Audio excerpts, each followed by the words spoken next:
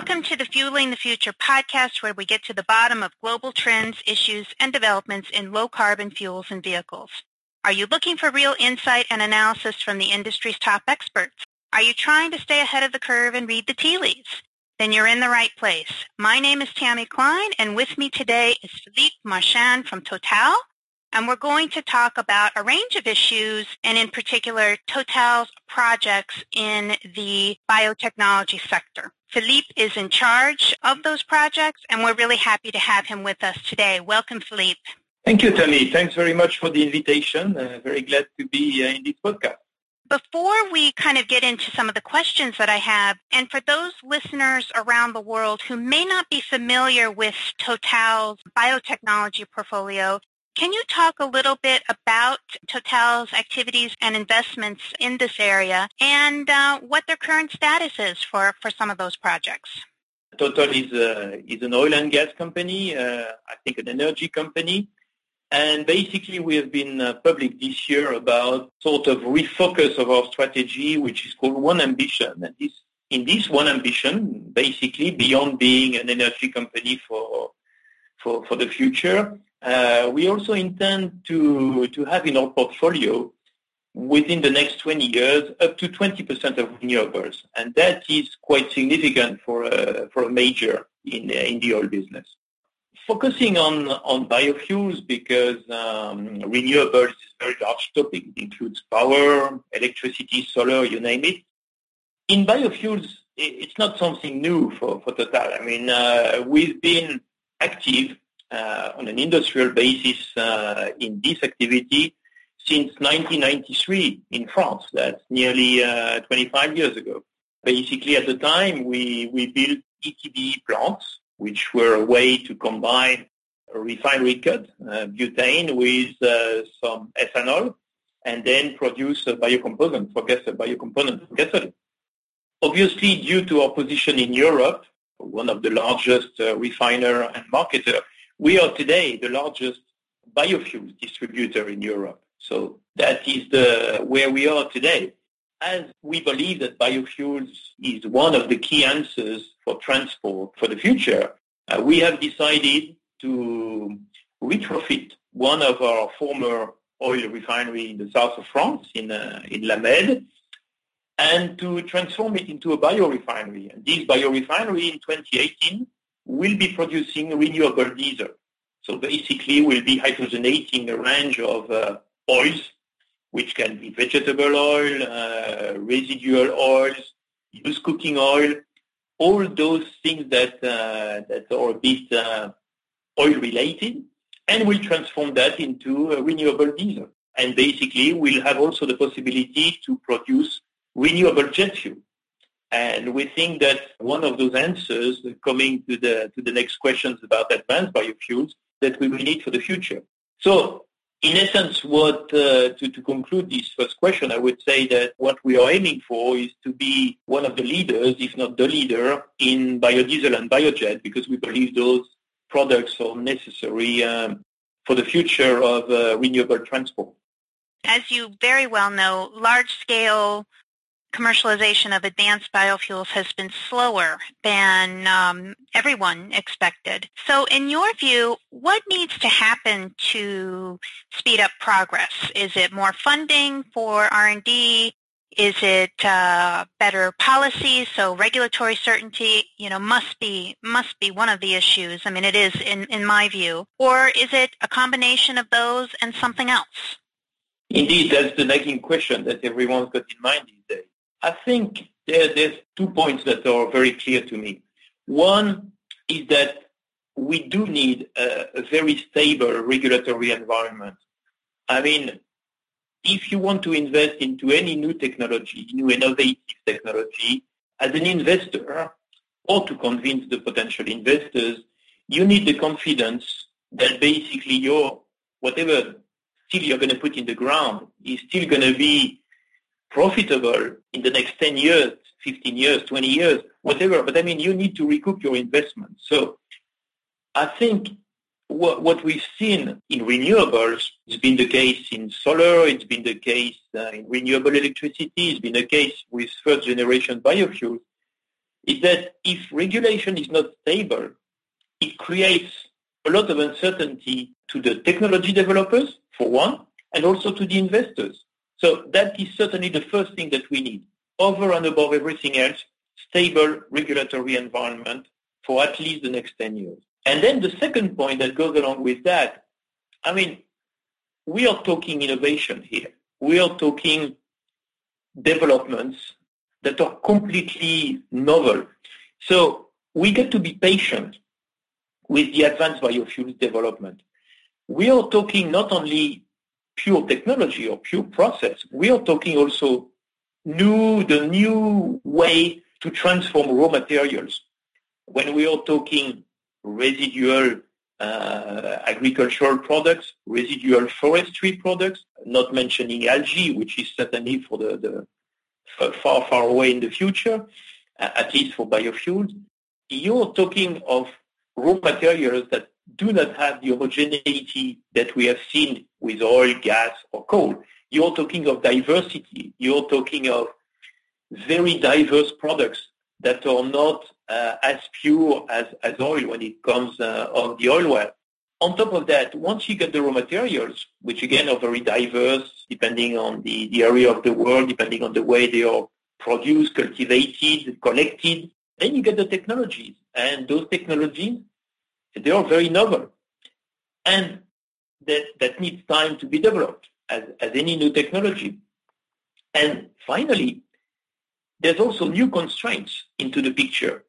I mean, basically, you don't just transform a raw material into a fuel or into a specialty chemical with a novel process. You have also to demonstrate that this new product has got some specific performances in areas that we were not very familiar with, like sustainability. Today, you're not talking only of energy content or cold flow properties, things that we were very used to and very comfortable with in the oil and gas industry. Now you're talking of a product that eventually must demonstrate that it is reducing greenhouse gas emissions, for instance. So when you take all that into account, novel raw materials, novel processes, novel constraints, then I think at the end of the day, what you need is some patience. You need some time to develop that properly to the level that basically it becomes industrial after all the steps of bench scale, pilot, demonstration, whatever.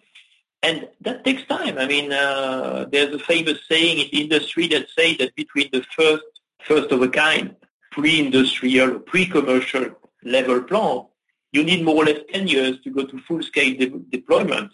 So for some of those advanced biofuels, we are not yet at the level of the first of a kind. We are for some technologies like cellulosic ethanol. We've had half a dozen of plants that have been built in the last 2 or 3 years. But then this is only the beginning. And you still have technologies that are at bench scale, that are still struggling to find their business model and then convince the investors to go for the demonstration level. So stable regulatory environment and patience, because development in advanced biofuels will take time. So I want to ask you about the Paris Agreement. Does the Paris Agreement and renewed commitments to fight climate change among many countries, including the U.S., does that help breathe new life and energy into the advanced biofuel space?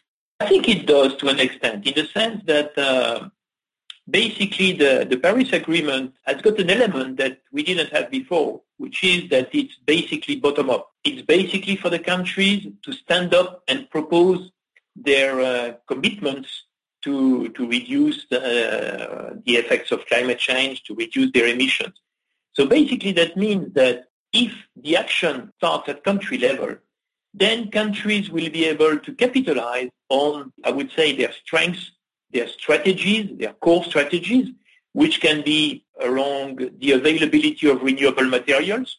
Think about Scandinavia with all the forests they have and the fact that we are using less and less paper these days. Think about energy independence, thinking about Brazil when they started their ethanol plant 40 years ago.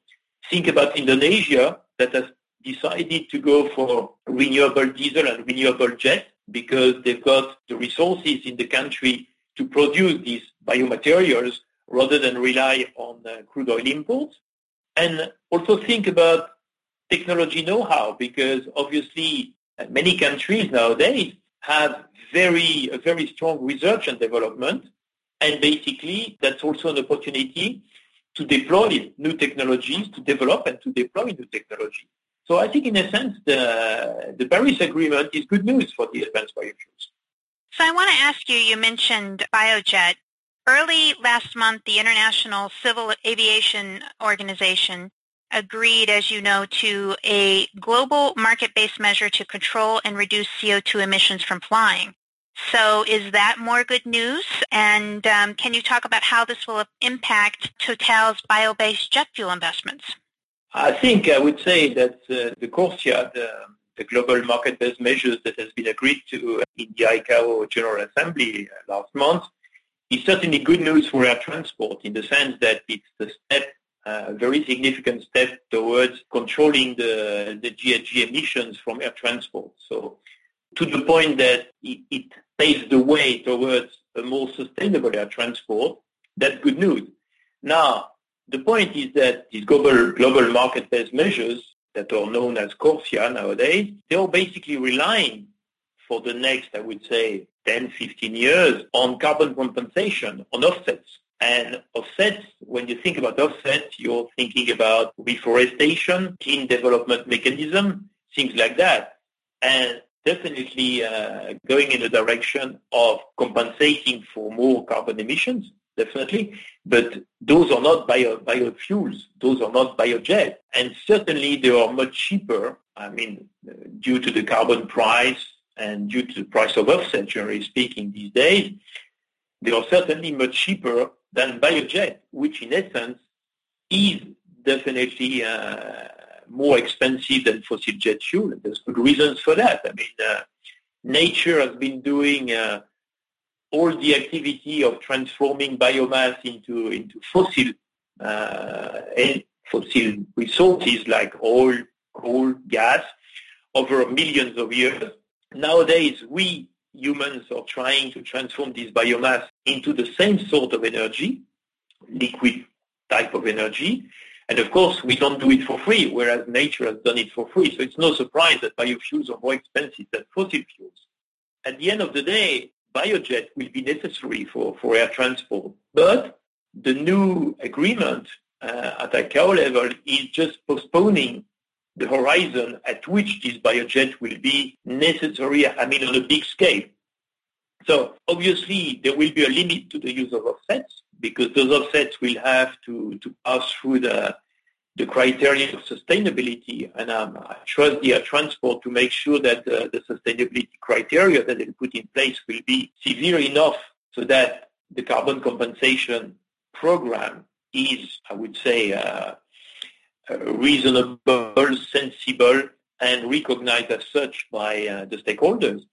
But that's not so much good news for biojet, at least in terms of deployment at a large enough scale.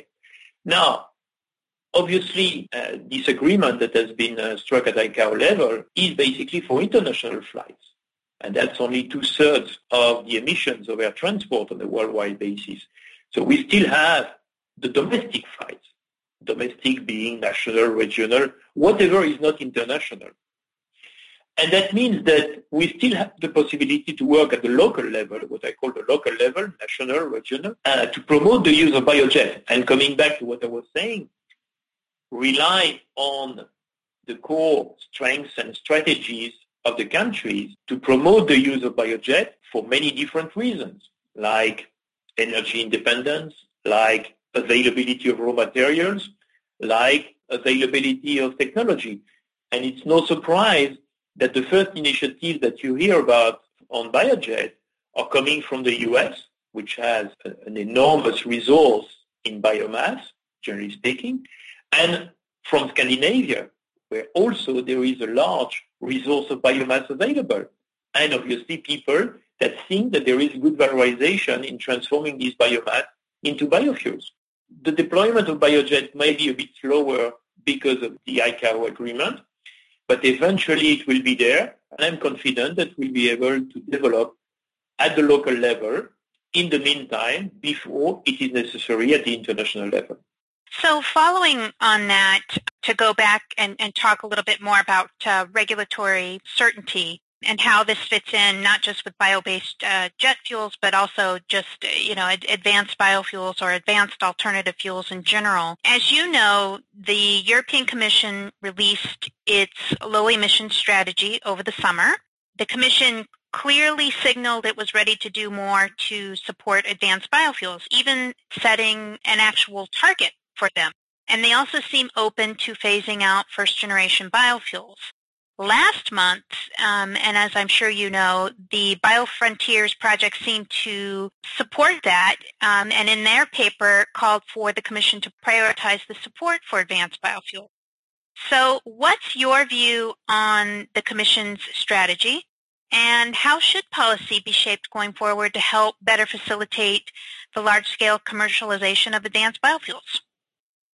As I said before, what we need as an industry is basically a stable regulatory framework so that we can invest in confidence. And that's basically the message the whole of the industry, the whole of the bio industry has been putting to the Commission as part of the preparation of the next renewable regulation that should take place after 2020. Now, in terms of how should that regulation be shaped, I think bearing in mind that we are dealing with a technology that is still in development, I mean the advanced biofuels technology or technologies, because there's many different technologies or approaches between biochemical, thermochemical, hybrid of the two, many facets in this industry today. Obviously, the fact that there is still a need for research and development means that a strong support is necessary to sort of kickstart the advanced biofuels business, because today I think we are really in the infancy of that activity.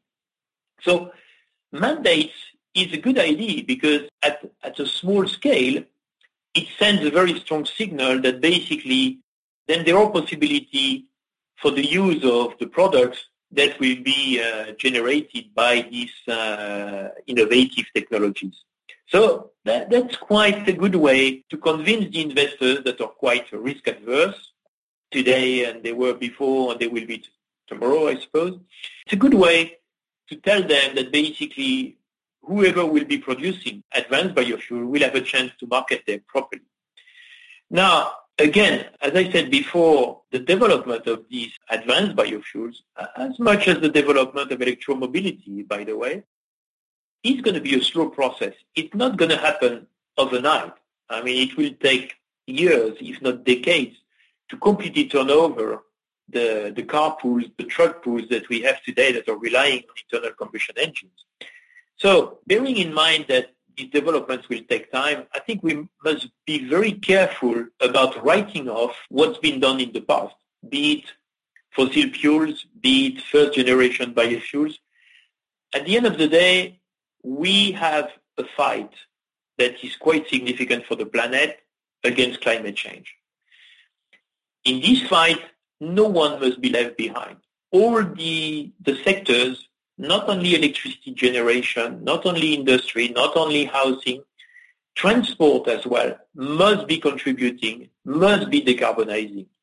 If we want to meet the factor 4 by 2050, we cannot wait until the last minute to benefit from wonderful technologies such as electric vehicles. We need to carry on working, decarbonizing day in, day out, until we have the really breakthrough technology that will completely change the game. So basically my message today is to say we should use as much as we can energy efficiency, and God knows that there's been many efforts done in the car business, in the truck business, in the plane business, energy efficiency to reduce the use of fossil fuels. First-generation biofuels, when they are demonstrated as being sustainability produced, and we've got the regulation in place to demonstrate the sustainability of biofuels. and then advanced biofuels as and when we'll be able to deploy them on a larger scale than what we have today, which is very, very small. I think that would be my message, to be very cautious. It takes time to bring changes to heavy industry, and basically that means that we must rely on our forces today and not only wait for the future. I do remember what President Chirac said in France a few years ago when we were talking about climate change. He said about our planet that the house is burning and we are looking somewhere else. I think that's a very mighty statement that he made. The point is that if the house is burning, you're not going to wait for the firefighters to come because they may come too late. You're going to start with your own forces to combat the fire. And even if it's using blankets, if it's using your hose or whatever, you're going to be trying to do something. And I think that's basically what we were doing with energy efficiency to reduce the consumption of all the engines that are relying on internal combustion, and also with biofuels. And those are good ways to slowly improve the decarbonization until we have all the breakthrough technologies that we'll eventually have in the future.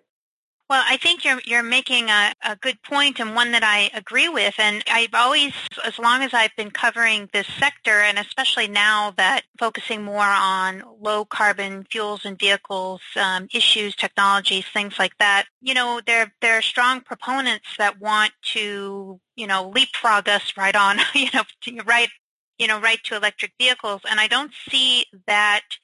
I see that happening. That is going to happen, but I don't see it as I think it will be slower, and I don't see it as a panacea. But the other thing, agreeing with your point, is that I am not sure that, for example, first-generation biofuels plants can't become more efficient in terms of carbon intensity, and I'm not sure they wouldn't be able to meet sustainability criteria. And, for the internal combustion engine, I'm not sure we're done getting all the efficiency that we can out of the internal combustion engine. Isn't it more a matter of, facilitating those pathways so that those pieces become more efficient? Meanwhile, the technology is being developed for, let's say, advanced biofuels, electromobility, other connectivity, autonomous driving, these other topics that I'm covering. And, we need to consider all and not just one particular solution. How do you react to that? Would you agree? I completely agree with you. I mean, I think there are tremendous efforts that are put today to develop electromobility, for instance, and that's good news. We still need to see some breakthrough in the battery, the electricity storage, but it will eventually come. I think we can be convinced of that. The point is that it takes time. The point is that then afterwards you got billions of cars that have to be replaced, and that doesn't come right away. Whereas we already have in place the technological skills, as you said, to improve the efficiency of the plants, to make sure that the biofuels are produced sustainably. And I think if you're looking at Brazil today, no one would argue that the ethanol is not produced sustainably in Brazil. When you see the small part of the agricultural land that is used for sugarcane production compared to all the land that is used for cattle ranching, for instance. So I think we can be convinced that biofuels, even what's called first-generation biofuels, can be produced sustainably. And therefore, let the developers of electric vehicles work with all the support they need to get those breakthroughs and bring these technologies as soon as we can, but knowing that it will take quite some time.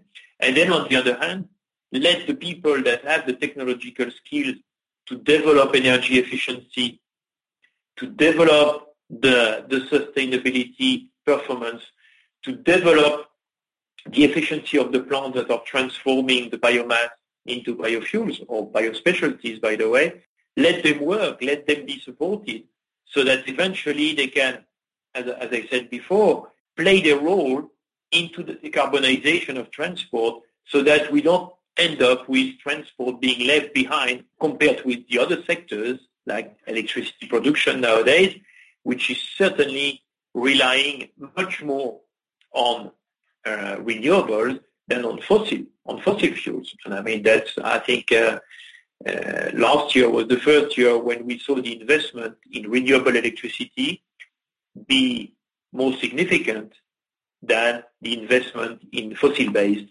electricity generation. That's good news. But that means because it can be done because those technologies are more mature.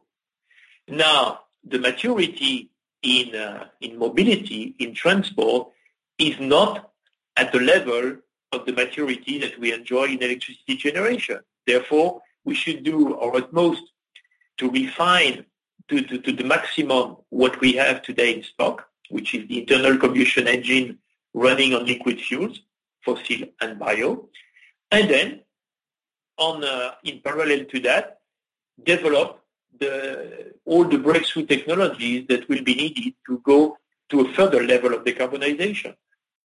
So let me ask you one last question before we conclude the podcast, and it concerns electromobility, but more on the policy side.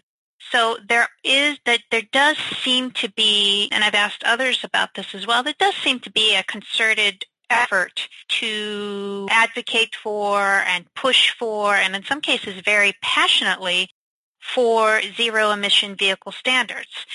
So, and there are some jurisdictions that are beginning to set those kinds of policies. Quebec being the latest this week, having enacted legislation to require zero-emission vehicles in their province. So, does that trend concern you, at least in terms of what Total is doing on the advanced biofuel side? I mean, there's definitely a role for advanced biofuels, for electric mobility, all of the things that we've just been talking about. But the question is the policy going to agree with that? So what's your reaction to that? I think one should always accept the fact that the world is changing. It's a constant. I mean, in the 19th century, we moved from wood to coal. We moved from horses to vehicles, automotives, and it's certainly been challenging at the time. Now, I think there is a view that electricity may be the energy of the 21st century because it can be produced sustainably from truly renewable resources like solar, like wind, like waves.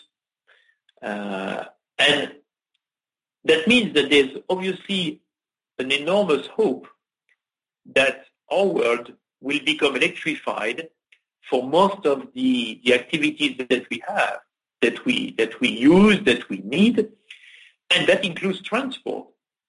So that means that when Total says that within the next 20 years we want to have 20% renewable in our portfolio of activity, we are not necessarily talking of 20% of fuels.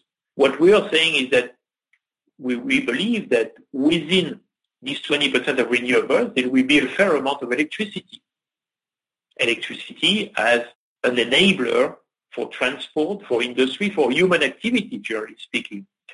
So that means that as a large integrated energy company, we will adapt to the change of the way we live as humans. It's natural and it's what we have to do. Now, if you ask me at what pace it will happen, that I don't know. I mean, we never know when the breakthrough come in play. Maybe tomorrow, maybe in 10 years from now. We know that today, one of the biggest hurdles in electromobility is the storage of electricity. As much as for electricity generation, it's the fact that the production is intermittent. You don't have wind all the time. You don't have sunshine all the time. And the challenge is the same. It's basically how to store electricity, either to make sure that you get the autonomy, and that's for transport, the autonomy that you enjoy with high-density liquid fuels, And for electricity generation, how you deal with nighttime, how you deal with days without wind. I think we don't know when we will have a competitive answer to that. And until that time, we will have to rely on the energy that we've been using now for more than 100 years.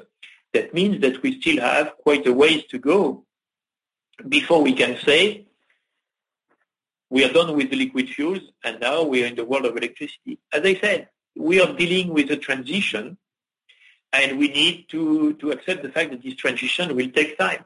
And this time, we won't just sit on our hands and wait for things to come. We will carry on improving and basically refining what we've been doing for so many years. So I think it's not a contradiction. It's an evolution that we're going to have and we have to live with, which is natural in human history. And it's been true every period of humanity, of mankind. And I think we will adapt to that. That's basically the essence of the industry, is to adapt, to change, and from time to time to also promote change as and when we've got the possibilities to innovate. And innovation is also part of our DNA. All right. We'll end it there. That's the show. Thanks for listening. I want to thank Philippe for being on the show today. It's been a great pleasure to talk with you, and I appreciate your time, and I'm sure the listeners do as well. Please do us a favor before you go today, will you? Head over to iTunes and rate this podcast. This is huge for us in terms of improving our ranking in iTunes and keeping this show visible so that other people can discover it and hopefully benefit from it. Thanks ahead of time for helping us out. And if you're looking for more insight and analysis on low-carbon fuels and vehicles issues, sign up for my free weekly newsletter at futurefuelstrategies.com. Thanks again. Have a great day.